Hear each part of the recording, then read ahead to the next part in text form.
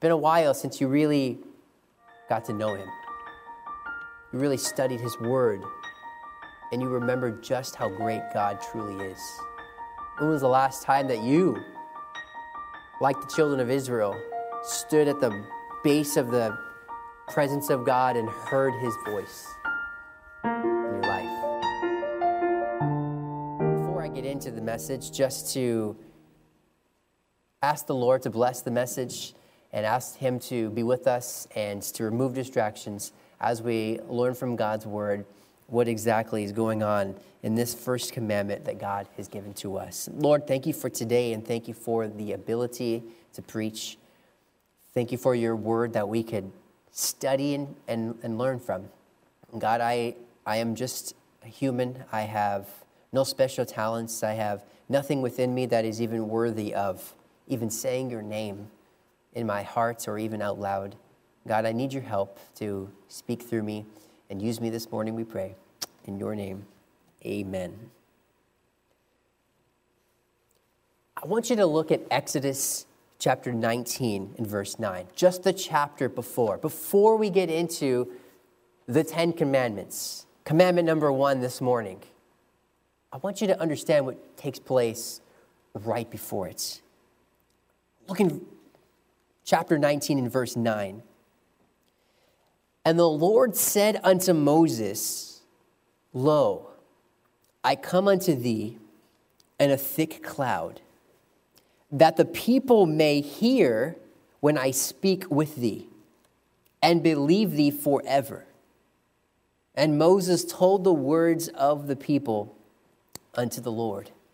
And the Lord said unto Moses, Go unto the people and sanctify them today and tomorrow, and let them wash their clothes, and be ready against the third day. For the third day the Lord will come down in the sight of all the people upon Mount Sinai. And thou shalt set bounds unto the people round about, saying, Take heed to yourselves that ye go not up into the mounts, or touch the border of it. Whosoever toucheth the mounts shall be surely put to death. There shall not an hand touch it, but he shall surely be stoned or shot through. Whether it be beast or man, it shall not live. When the trumpet soundeth long, they shall come up to the mount. And Moses went down from the mountain to the people and sanctified the people, and they washed their clothes. And he said unto the people, Be ready against the third day. Come not at your wives. And it came to pass on the third day in the morning that there were thunders and lightnings and a thick cloud upon the mount, and the voice of the trumpet exceeding loud, so that all the people that was in the camp trembled. And Moses brought forth the people out of the camp to meet with God. And they stood at the nether part of the mountain, of the mount. Did you see that? And Moses brought forth the people out of the camp to meet with God. And Mount Sinai was altogether on a smoke, because the Lord descended upon it in fire, and the smoke thereof ascended as the smoke of a furnace. And the whole mount quaked greatly. And when the voice of the trumpet sounded long, and waxed louder and louder, Moses spake, and God answered him by a voice. And the Lord came down upon Mount Sinai, on the top of the mount, and the Lord called Moses up to the top of the mount, and Moses went up. Reading this chapter almost just brings me chills. I mean, I know you ask yourself if there was a point in time in the Bible that you can go back to and see, what story would you go to? And really, there's no wrong answer. I mean, I guess there are some stories that wouldn't be as great as others. You could probably say the day that Jesus Christ rose from the dead. That's probably the greatest event in human history. I mean, without that moment in time, there would not be us today. There'd be no church. That probably, perhaps you could argue, would be the greatest event that if we can go back and see one event, it would be that. I know me as a kid growing up, I've always dreamed of just being able to sit and talk with Daniel, just to see some of his stories, how he purposed in his heart that he would not defile himself with a portion of the king's meat, that he would purpose in his heart to serve God, or with his 3 friends who would not bow, would not bend, and eventually would not burn in that fiery furnace. There's so many great stories you could go back and wish that you can see, but one of the most tremendous and fearful yet holy experiences be this right here. Because in verse 9, as I just read, the Lord said unto Moses, Lo, I come unto thee in a thick cloud, that the people may hear when I speak with thee. It appears here that in chapter 20, when God goes through the 10 commandments, that the people who were at the base of the mountain could actually hear what was being said. We oftentimes think that it was just Moses up here surrounded in this cloud and God was speaking directly to Moses, which he was. But it appears here that the people could actually hear what was being said as well, hearing the voice of God. Now, of course, there was this thick cloud placed on top of the mountain because we could not dare with our human eyes look upon the glory and magnificence of God. It was for our own protection. And the holiness of God was there so much so that people weren't even allowed to touch the border. There was a border. They couldn't even touch the side of the mountain.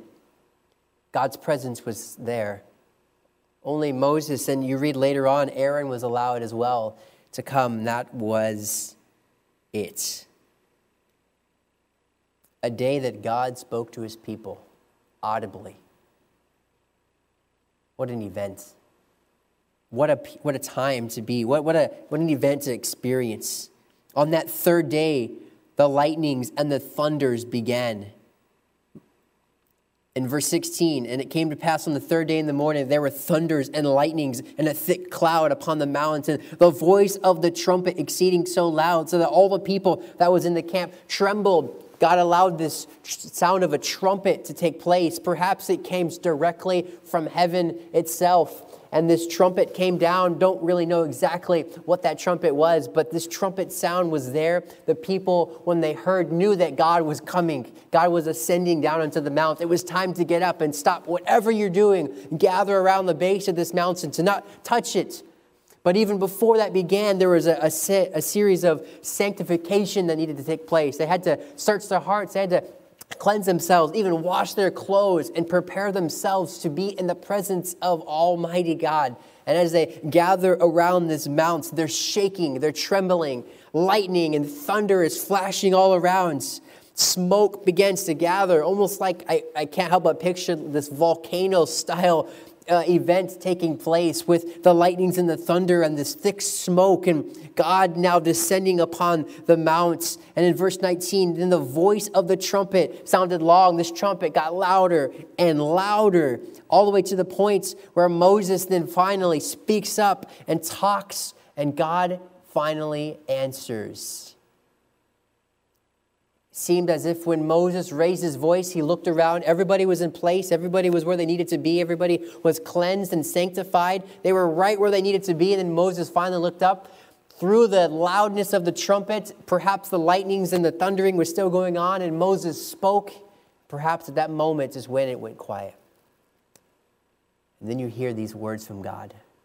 Perhaps the first time many of these people had ever heard the voice of God. His first words people can hear appear here in verse 20. His first words were calling Moses up. The Lord came down upon Mount Sinai on the top of the mount, and the Lord called Moses up to the mountain. Can you imagine? Lightnings and thunders and this trumpet just getting louder and louder, and then all of a sudden quiet. And you hear, Moses, come up. Wow. I mean, I would be scared out of my mind to walk up that mountain. I mean, God said several times in this chapter, if you touch the mountain, you're dead. If you're not cleansed and sanctified properly in the presence of God, you're dead. I mean, this was a serious moment. And then God looks at Moses and says, all right, come on up. Moses ascends the mountain. And we find ourselves now in chapter 20. And God spake all these words, saying, I am the Lord thy God, which have brought thee out of the land of Egypt, out of the house of bondage. Thou shalt have no other gods before me. The first commandment God gives is, I am God, the only God. Me, no one else. The first commandment God starts out with, I believe, is the most important. And I believe that's the reason why it was first. Never was so great a congregation called together and preached to at once than right here at this moment. No man's voice could have reached so many at the same time from atop of a mountain except the voice of God. I want us to see here in verse number 1, the words of God. The first thing I want us to see here is found in verse 1, and that is the words of God. It says in verse 1, and God spake all these words, saying, this was audibly the voice of God coming down. What does that sound like? Perhaps in heaven we'll get to hear the voice of God. Perhaps. What a magnificent place and situation to be in, an event to have experienced. And God today still speaks to us. We still serve a God that is still alive. He is not dead like all the other gods, which other gods aren't even real. They're just a figment of people's imaginations. There is only one true God, and he is alive today, and he's still speaking to us. He speaks to us through many ways. And the most important way God speaks to us is right here, through his written word. He speaks to us through his written word. And we're not going to dwell too much on this. This isn't the point of the message, but I just have to say that for the word of God is quick and it's powerful. It's sharper than any two-edged sword, piercing even to the dividing asunder of soul and spirit and of the joints and marrow, and is a discerner of the thoughts and intents of the heart.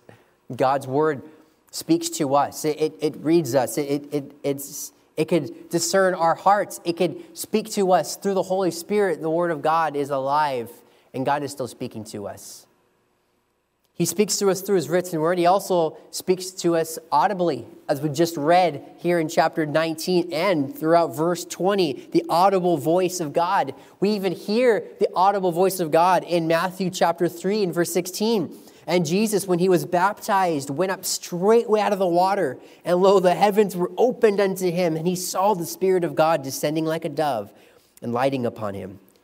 And lo, a voice from heaven saying, this is my beloved Son, in whom I am well pleased. Perhaps today we don't hear the audible voice of God like we once did. We don't really need to, because they didn't have a more short word. They didn't have the completed word of God like we do today. We have everything we need to know about God and to hear from God. We also know that God speaks to us also through our conscience.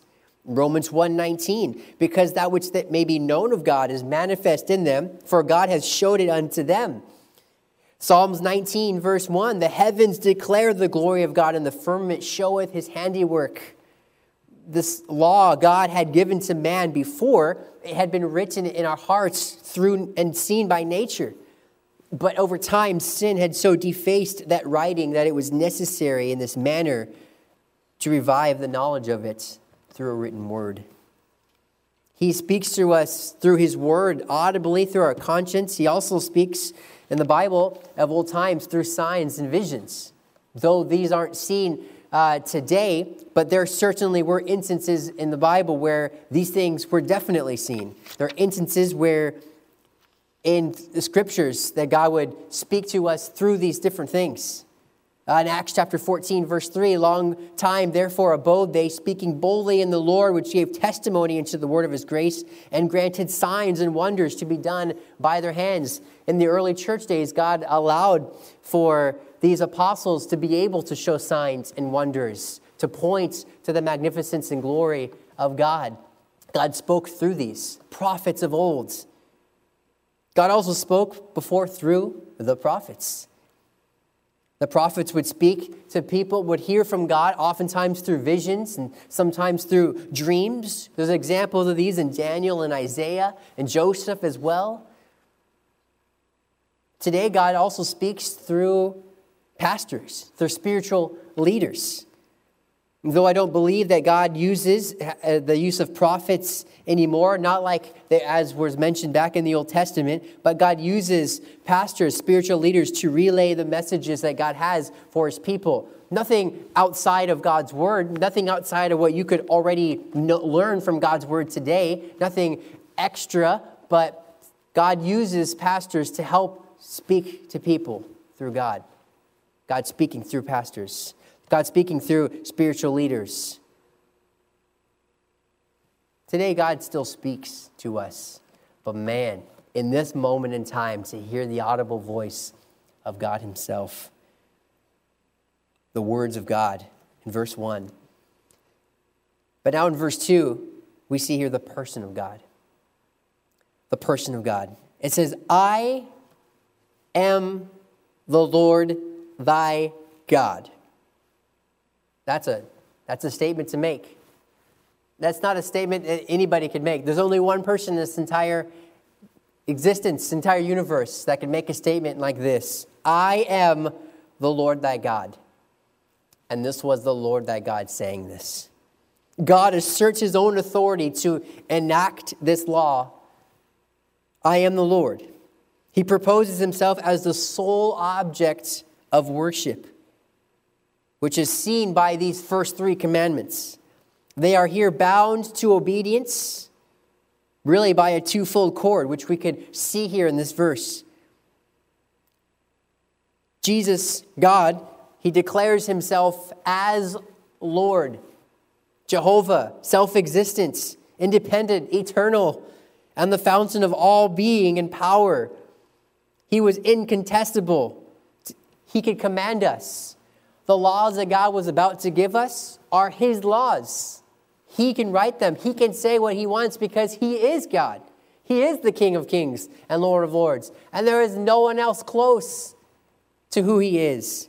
These are his commandments. These are his words. And he makes that very clear by the opening statements. I am the Lord thy God. What I'm about to say, I have authority to say this. I have authority to create these. I have authority because I am God. He also makes this other interesting statement here. He says, I am the Lord thy God, which have brought thee out of the land of Egypt, out of the house of bondage. In case you're fuzzy on who I really am, because at this time, Israel had been marred by the gods of all the others, which we're going to get to in just a little bit. God says, just in case you're not sure who's speaking right now on this mountain, I am the same God that brought you here, that brought you out of bondage, that saved your lives and brought you to this point. Yes, the same God that spared you from all those plagues, the same God that helped you cross the Red Sea, that split it in two and let you cross on dry ground, the same God that brought the waters back down on the Egyptians to save you yet again, the same God, when you were complaining about hunger, dropped quails from the sky and landing right outside your tent, dropped manna from heaven. The Psalms call it angels' food. I mean, God provided for you in the wilderness for these 1 million to 2 million people wandering through the wilderness. God provided for all of them. And when they were thirsty, God brought water from a well? No, he brought water from a rock just because he could. In case you're wondering who's speaking right now on this mountain, it's me, the Lord thy God. The person of God is seen very clearly in the opening statements of these 10 commandments.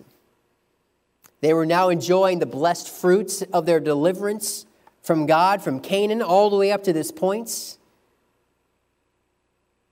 And God was about to give them some more instructions. God was about to reveal himself in even a greater way. The words of God, the person of God. Now we come to verse 3. The commands of God. The commands. What is this first commandment God gives? Thou shalt have no other gods before me. I think it's pretty safe to say that the reason God even had to make this statement is because there were other lowercase g gods infiltrating the hearts and lives of the people, the children of Israel. This had become a problem and would be a problem all throughout. You read the Kings, the Chronicles, you read even till today. Gods of this world are battling for our heart's desire over the true God. God had to open up with this because it was a problem. The first commandment concerns the object of our worship, who God is. This first commandment speaks of who we should worship, who God is, the object. The children of Israel apparently were, many at least, were losing sight of this. We know that the Egyptians and other neighboring nations had many gods. The creatures of their own liking, strange gods, or even new gods. This law was started because of that transgression, that sin. And Jehovah being the God of Israel, the one true God, they must entirely cleave to him and not before any other, either of their own inventions or borrowed from others. Jesus, God, Jehovah, Yahweh, this is the God, the only God. When humanity was created, there was no other God to compete with. It was pretty Adam and Eve knew there was one and only God. But after sin and the depravity of man, other gods began coming into the picture. This was the sin they were most in danger of now, that the world was so overspread with this polytheism, which yet could not be rooted out effectively but by the gospel of Christ, by God. God was making this commandment first because it is the most important. The sin against this commandment, which we are in most danger of, is giving the glory and honor to any other creature than God himself. And we'll look more into this in the next commandments, as it ties very heavily with the one we see here now. But here are some of the gods that Israel may have struggled with during their time. And there are many more of this, but you read the scriptures, you read of the god of Ashtoreth, which is a goddess of war and fertility. We know of Baal, of course, a Canaanite and Phoenician god of fertility and rain. Shamash, the god of the Moabites. Dagon, worshipped in Babylonia and Philistia. Moloch, the chief deity of the Ammonites. Wicked, practiced fire, human sacrifices, sacrificing children into the fire. And these are some of the gods that the children of Israel, of all people, were struggling with. Some of the gods of today, Islam with Allah. The Buddhists look to Buddha for guidance. Hinduism, of course, they have an uncountable amount of different gods that they look to. Sikhism, though considered monotheistic, often believe that all gods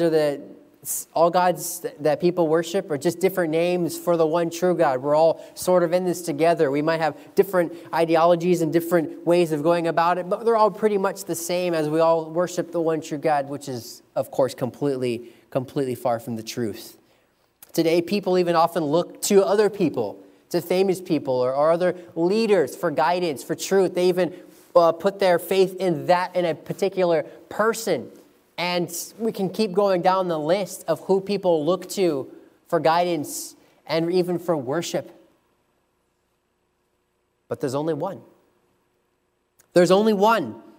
There's only one, the God of the Bible, Jehovah, Yahweh, Jesus Christ. There's only one God that we are to worship and we are to give our lives unto.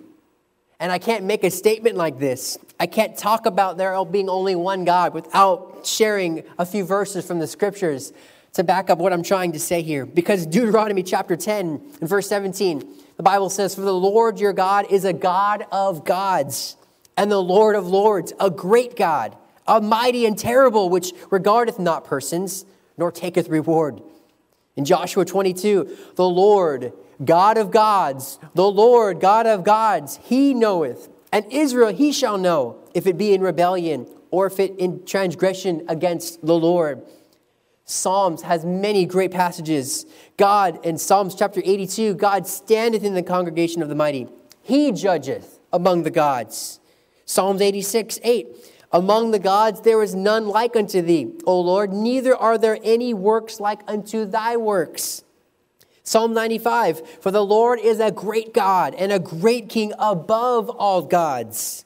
Psalm 96, "For the Lord is great and greatly to be praised. He is to be feared above all gods, for all the gods of the nations are idols, but the Lord made the heavens." Psalms 97, "Confounded be all they that serve graven images, that boast themselves of idols. Worship him, all ye gods. For thou, Lord, art high above all the earth. Thou art exalted far above all gods." Psalms 135, "For I know that the Lord is great, and that our Lord is above all gods." Daniel says it great in Daniel chapter 2. The king, this is Nebuchadnezzar now, realizing how powerful the one true God really is. Nebuchadnezzar looks to Daniel and says, "Of a truth, it is that your God is a God of gods, and a Lord of kings, and a revealer of secrets, seeing that thou couldst reveal this secret," something that only the king had even dreamed in his mind. Nobody knew about it, but Daniel's God knew what he was thinking, because Daniel's God, the real God, created him. In Isaiah 45, "Look unto me, and be ye saved, all the ends of the earth, for I am God, and there is none else. Remember the former things of old, for I am God, and there is none else. I am God, and there is none like me." So many more verses that we can point to, but understand this: there is only one God.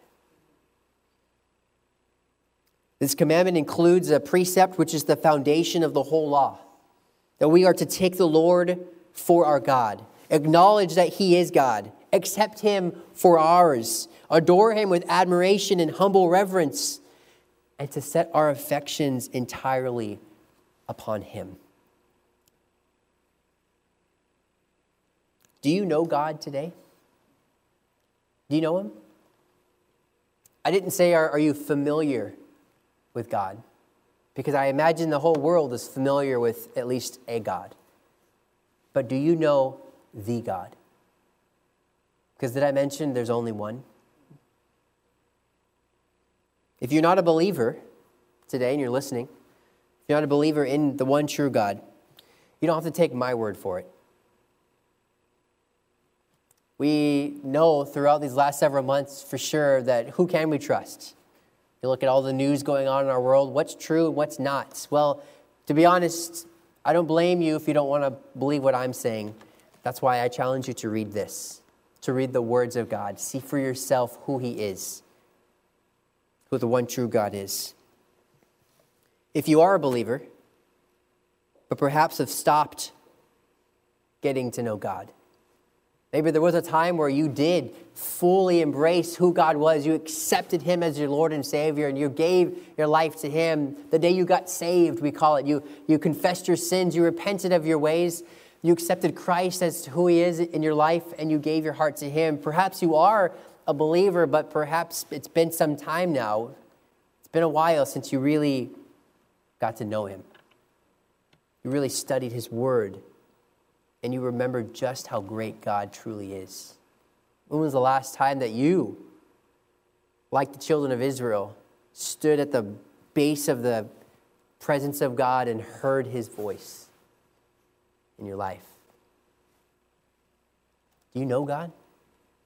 Are you getting to know God? Are you searching for God? Well, God has always been where he's always been. He'll never leave us or forsake us. If we're a believer, he'll never leave us or forsake us. If we're searching for him, he's still there. He's never left. Oh, the world has infiltrated our thoughts, our minds. They've created a religion where he doesn't exist. We've come up with a way to get rid of God creating the world. It just kind of happened over time through millions and millions of years. But God is still there. No matter what we think, no matter what false idea we bring up, no matter what false God we arise to try to make more sense in our heads, God is still there. He's still the only true God that there ever was. Do you know him today? Because you can. You can know him. You could accept him as your Lord and Savior today. You can call upon the name of the Lord, and the Bible says thou shalt be saved. Why should we have no other gods in our life? Why should we serve the one true God? I think Moses says it best in Deuteronomy chapter 4 and verse 35.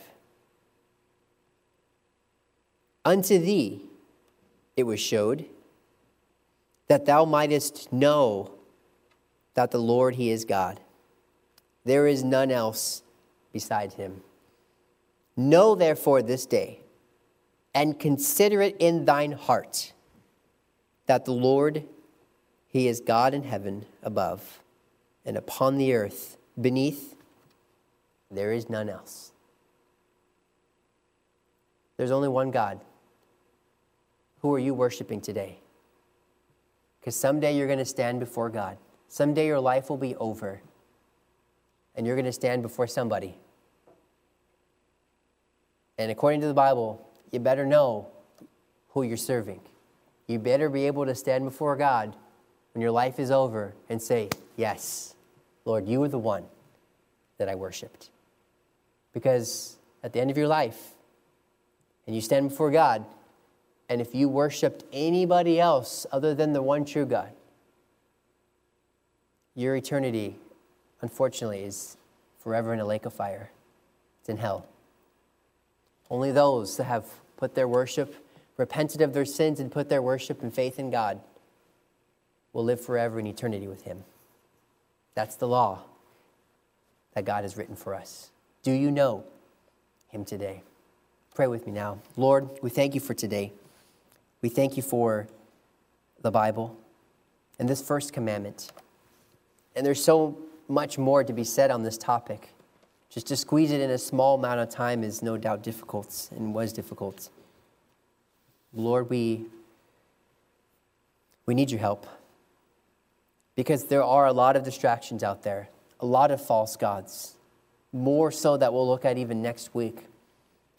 But there's so many, and so many of us have grown up in an environment that is anti-God, in a world that is anti-God. We watch news that's anti-God, that's anti the true God at the very least. Lord, for those that may be searching to this morning, help them to find you, to search in the right places, to search the scriptures. And for those of us that are saved, that are Christians, that have believed in you, that do believe in you, help us to keep getting to know you, to keep trying to be more like you, to keep studying the scriptures, studying those men of God who have followed you, as the Bible says, who did serve you with a perfect heart. Help us to look to these men and to see how we can draw ourselves closer to you. You are the one true God. And Lord, I can't wait to see you someday. But we're not there yet. We're still here on earth. There's still so much to be done for you. And Lord, help us while we're here to get closer and closer to the one true God. Thank you, Lord, for this day. We pray in your name. Amen. Thank you for watching the message today. We invite you to join us again every Sunday and Wednesday for more inspiring messages from God's Word.